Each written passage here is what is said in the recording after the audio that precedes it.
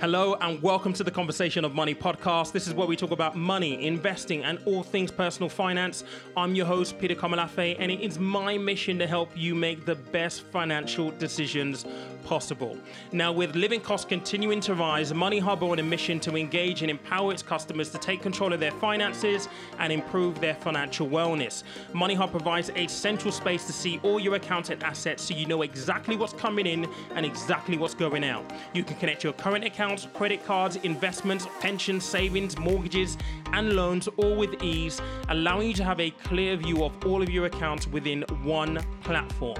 Once connected, Money Hub will help you learn to manage your money better with simple, actionable steps. You can analyze your spending, pay off your debt, see how your investments are performing, and also set yourself personal spending goals. If you're a homeowner, you can connect your property and see up-to-date property valuations. And if you rent, you can report your rent payments to Experian, giving your credit score a boost. Money Hub has been named in the FinTech Power 50 Trailblazer cohort and has the widest range of connections available in the UK. To get started, download the app today and take advantage of a free 6-month trial with no automatic renewal, which means you get to choose whether you want to continue or not after trial. With Money Hub, small improvements lead to big achievements, whether it's paying off debt, boosting your savings, or monitoring your investment. Money Hub makes money management simple and convenient. You can download today on the Apple Store or Google Play. There is a link in the show notes. Good morning and welcome back to the podcast. I hope you're well. I hope this finds you well. This past week has been extraordinary, and for this episode, I want to talk a little bit about what's happened and what is expected to happen in the next coming weeks or so.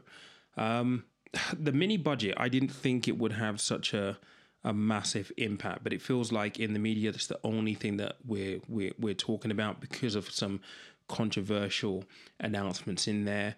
I actually made a video on YouTube the Tuesday, so last Tuesday, talking about why I thought parts of the budget, why the budget wasn't all bad, and I tried to point out some of the positive things that were in there about, business. The stamp duty element to it was great for first-time buyers. Many first-time buyers who, listen to this podcast and watch the YouTube channel, not having to pay stamp duty because the thresholds have been increased, I thought were really positive. IR35, very, very positive. Corporation tax being kept at 19%, very positive for business owners, SMEs, so on and so forth. Low investment zones, very, very good. There were a few things in there that I thought, when it came to the growth agenda, served a really good purpose. But there's an own goal in this budget, and that has been the topic of conversation this past week. It has meant that we've seen a run on the pound, which as of the back end of last week kind of now has recovered a little bit, but it all feels like it's a mess, something that didn't actually need to happen, because I feel as though there was a moment of over exuberance, excitement, and maybe things just weren't done properly. We didn't cross the I's or dot the T's. And so, dot the I's, cross the T's? Cross the T's and dot the I's. You know what I mean? And so, let's talk about what's actually happened. Now, the biggest and most controversial part of the mini budget was the 45% tax threshold being taken away. Now, that in the video that I made on Tuesday, because I always try to be as balanced as possible, I argued why and tried to ask the question why they didn't just increase the personal allowance from £12,570 all the way up to maybe £20,000, £25,000, because I can't help but think, because of the context of where we are and everything that's happened over the past 2 years. So we've had COVID, furlough introduction, then obviously off the back of that, we've now had cost of living. This is the current crisis that we're dealing with. The company is going to borrow £150 billion to try and, limit the energy cap prices to £2,500 for a typical household. And whilst doing all of this, we are shelling out a tax cut to the highest earners in the country, and it hasn't been costed It wasn't costed by the Office of Budget Responsibility. And so chaos ensues. The pound tanks dramatically, lowest levels in history. We have the Bank of England have to step in to prop up government debt, UK debt. So typically what happens in those environments is, when a government borrows money, one of the big concerns is it's an IOU, right? So typically this is how it works. If the government needs to raise money, they will borrow money from the general public, and they will say, or from money markets, and they will say, look, for X amount of money, we'll give you a return of X, Y, Z. Now, that's all very well and good, and the UK has a very good track record of paying back its debts. But the difference this past week was we are borrowing huge sums of money, and we're then saying, okay, what we're going to do is we're going to give a tax cut to the highest earners in the country, therefore reducing the amount of money that we have coming in. And that right there has spooked investors. Like, we don't know that the UK is going to be able to pay this back because we don't have the numbers to prove how this is going to be paid for. And that's what led to the pound tanking. It's just confidence. Investors did not have confidence that the government will be able to pay back its debts based on the fact that we're borrowing more money, putting it on the country's credit card, and giving a massive tax break, a tax cut essentially. And so when the pound falls, what then happens is, because we import so much into the country and a lot of stuff is paid for using the US dollar, well, the price of those things then go up, which means that inflation, which is the increase in the cost of goods and service around you, goes up. And I guess you're following this conversation because you've been listening to this podcast. We've been dealing with the problem of inflation since the beginning of this year. And so what happens when inflation happens is interest rates go up, and that basically means that your borrowing, your debt then becomes more expensive. It squeezes your disposable income even more. It's a vicious cycle.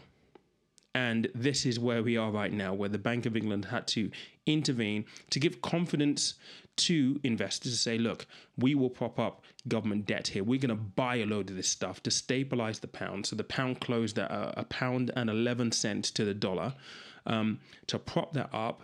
And we are yet to find out whether there is going to be an emergency interest rate hike. And that has got a lot of people spooked. So the forecast is that interest rates are going to raise to about 6% this time next year.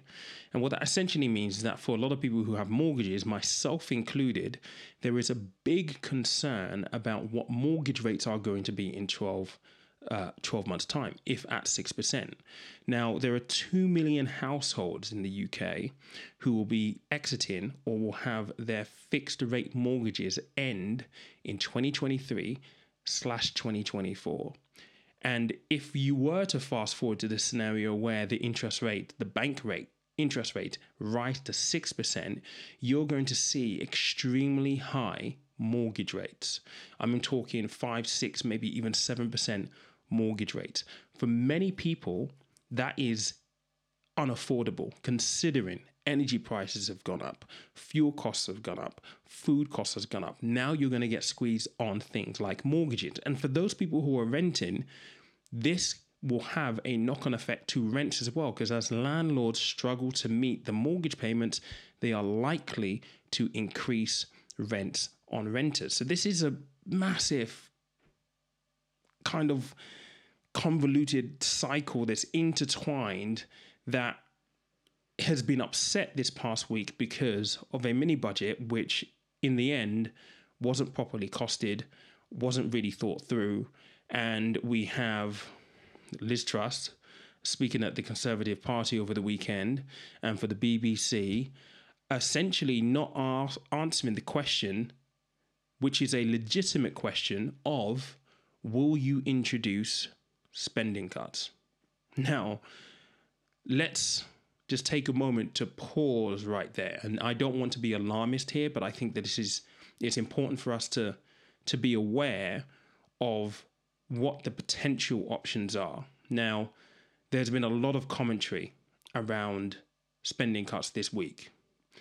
And the reason why spending cuts are now on the table is because there seems to be a reluctance to look back over the mini budget and reconsider the tax cuts at the 45% tax bracket. I don't want to get conspiratorial in any way, shape, or form, because that leads us down a different kind of conversation around whether or not, politicians really care or who they're giving tax breaks to being their mates. But the simple fact of the matter is this: if you implement and go through with the tax cuts to the 45% tax bracket, essentially what you're doing is you're limiting the tax receipts to the money that the government is able to bring in. And this is a simple mathematical equation. If you're bringing in less, well, you have to reduce your spending, especially if you're borrowing more money anyway, which we are going to be doing. You have to reduce spending. And so this brings up the fear of further austerities being announced very, very shortly. Now, this is going to be a bitter pill to swallow for millions of people in this country. And if I'm completely honest, I'm lost for words. I really, really am, because through the cost of living crisis, one thing that I have kind of realized, particularly doing more TV and speaking about this, I've realized that in most cases there is help available, but the help is somewhat limited. And so if we see further spending cuts, the help that is available is going to become even more limited. And the sad reality of it is that the people who are going to suffer the most are those who are on low incomes, who have been hit hardest by COVID, who have been hit hardest by the cost of living crisis so far. They're struggling. They're already using food banks. They already can't afford to heat their homes. It's going to impact people who have disabilities. It's going to impact our elderly. It's going to impact a large swathe of the population. And again, this is avoidable if they just think again about the tax break to the 45% tax bracket. I don't understand it. I really don't. And I think for this episode of the podcast, I just wanted to maybe offer some words of encouragement. I mean, look, it's very, very easy to panic and to be worried about this. I mean, not only are people going to be worried about paying their rent, paying their mortgage, not only are they going to be worried about paying their energy bill, and ironically, the £400, which has started literally this past weekend, that intervention is going to be hitting, people's electric accounts, energy accounts, literally this month. And with everything that's happened, that help is going to get wiped out by increased mortgage costs, increased rent costs. And so it feels as though the help that has come before has been nullified, and then you're back at square one with someone sticking the knife in, twisting, and for a lot of people not knowing how to deal with this. And so whilst that's not necessarily a bright picture or a bright backdrop for what I'm about to say, I think it is important to kind of be aware of how the land lies. And it almost feels like a platitude saying this. In fact, it is a platitude to say this, but I'm going to say it anyway. Whatever situation you're in right now, please try not to panic. My biggest concern is this: people are going to be worried, and you're going to start to see people suffer from a mental health point of view first, because financial worries, financial stress, that's anxiety inducing, that's leading people to depression, that's not being able to sleep because you're worried about how you're going to survive. And I think it's really, really important to try and take care of your mental health. Extremely important to try and take care of your mental health right now. And just check in with yourself and just be maybe cognizant of, how you're feeling, what you're thinking, and just please don't bury your head in the sand and just, I guess, try to deal with it on your own. Try to, at least if you can, seek some kind of help and have conversations with people. There is help out there, for sure. There is help out there, and I will link in the show notes to a charity, to a non-profit charity that talks a lot about mental health, and particularly when it comes to money as well, because I think it's really, really important for us to understand how we can deal with the anxiety and the depression that this is likely going to cause. And, when you think about anxiety and depression, it isn't, I feel depressed, or, I feel anxious. Sometimes it's fleeting. It happens in a moment. If you ever find yourself in a situation where you're worried about it and it's preoccupied your mind, or you find yourself not being able to sleep because you're thinking about, oh my God, how am I going to do this, or how I'm going to heat the house, and that kind of stuff, it's really, really important to note those moments. Very important to note those moments and try to at least address it. So I'm going to link to minds.org.uk in the show notes below. Please reach out. Please have a conversation. Please ask for help, because it's extremely important to take care of mental health. That's the first thing that I'm going to say. So please take note of that. The second is the boring stuff that we've spoken about so much about on this podcast, right? I think it's really important that we do everything within our power to ensure that we have control over our finances. And again, it sounds like a platitude. It almost sounds as though we're clutching at straws here, because, in 2022, we should not be in this situation, but this is where we are. We're dealt these cards that we have to deal with and we have to play with. And whilst it's going to be painful, and I think things are going to be very, very painful moving forward, I think we have to find a way, and we will find a way to adjust to this.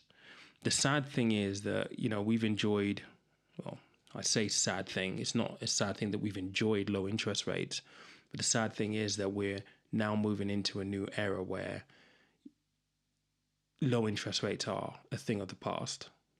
They really are. The worst thing that could happen next week is, well, in a couple of weeks' time, because the Bank of England are buying these government debt for the next week and a half, is after that intervention is finished, the pound slides again, at which point the bank either resumes that buying program or we see an emergency rate hike. And if that comes in at 1.5%, 2%, that's going to be devastating. But we're not quite there yet. We're not there yet. So we can be hopeful. I hope at least, that the politicians get their game together and they find a solution that is going to work for the people. The people. And I hope that they're able to be introspective and to accept that maybe what they're proposing, justly so, has not and is not what is appropriate for the situation we face right now. I'm not a politician. I'm not an economist in any way, shape, or form. But I think where we're heading for pain. And I worry about how much of that pain people are going to be able to take before it gets too much. And so there's so much uncertainty. There's so much uncertainty. And I hope that they get this right. But the honest truth is, I don't know. And I think nobody knows whether they're going to get this right or whether they have got this strategy right. It feels as though it's very much, okay, let's just wait and see what happens. We'll implement this. We'll see if it works. There is no, I guess, measure of the propensity of success from this course of action. And I think that's the really disconcerting thing for a lot of people. We don't know whether it's going to work to any degree. And if there is some kind of measure or propensity or some kind of inclination of how successful or the likelihood of how successful this is going to be, maybe they need to communicate a little bit better. And that's something that Liz Truss kind of said, this weekend, they didn't lay the groundwork for this as well as they should have done. And we've learned. And I don't know. Let's not get political, but I don't believe her. I don't believe that they've learned. And I don't believe that they'll do anything different. I think I was on a live this past week on Instagram and on YouTube. And I basically just said, look, at this level, especially when you're in government, doing something wrong or making a mistake has consequences, and not getting this costed by the Office of Budget Responsibility. It's just crazy, because the impact of getting that wrong was the run on the pound, the pain, the fear that we're seeing right now, the panic that we're seeing right now. And so, look. The main lesson I want to leave you with here is please look after your mental health. Please look after your mental health. Check in on yourself and just don't bury your head in the sand. Ask for help. There is help out there. Hopefully there won't be any spending cuts. Hopefully we're not going to have to deal with any of that. But there is help out there. Please don't be afraid to ask for help. It's not a sign of weakness to do so. And if you are in a position where you have a mortgage and you're worried about your fixed rate ending in 12 months, there's 2 million households who are going to be in that boat. I'm in that boat myself. Then the video on the YouTube channel tomorrow, Tuesday, will be helpful because I give a little bit of an insight into the numbers that I'm looking at and how I'm viewing things. So hopefully you can use that as a barometer, maybe a source of research for what you might do. But as always, guys, thank you so much for tuning in this Monday morning. I apologize that this isn't more of an upbeat episode, but it is what it is. We are where we are. Remember, money's a tool, life is for living. I appreciate you. Have a good week. I'll speak to you next Monday. Thank you for listening to today's podcast. If you enjoyed the episode, be sure to check out other episodes and share with the people closest to you. New to investing? Check out Peter's course for first-time investors, designed to give you the foundation you need. If you prefer one-on-one coaching, book a complimentary discovery with the man himself. All links in the show notes.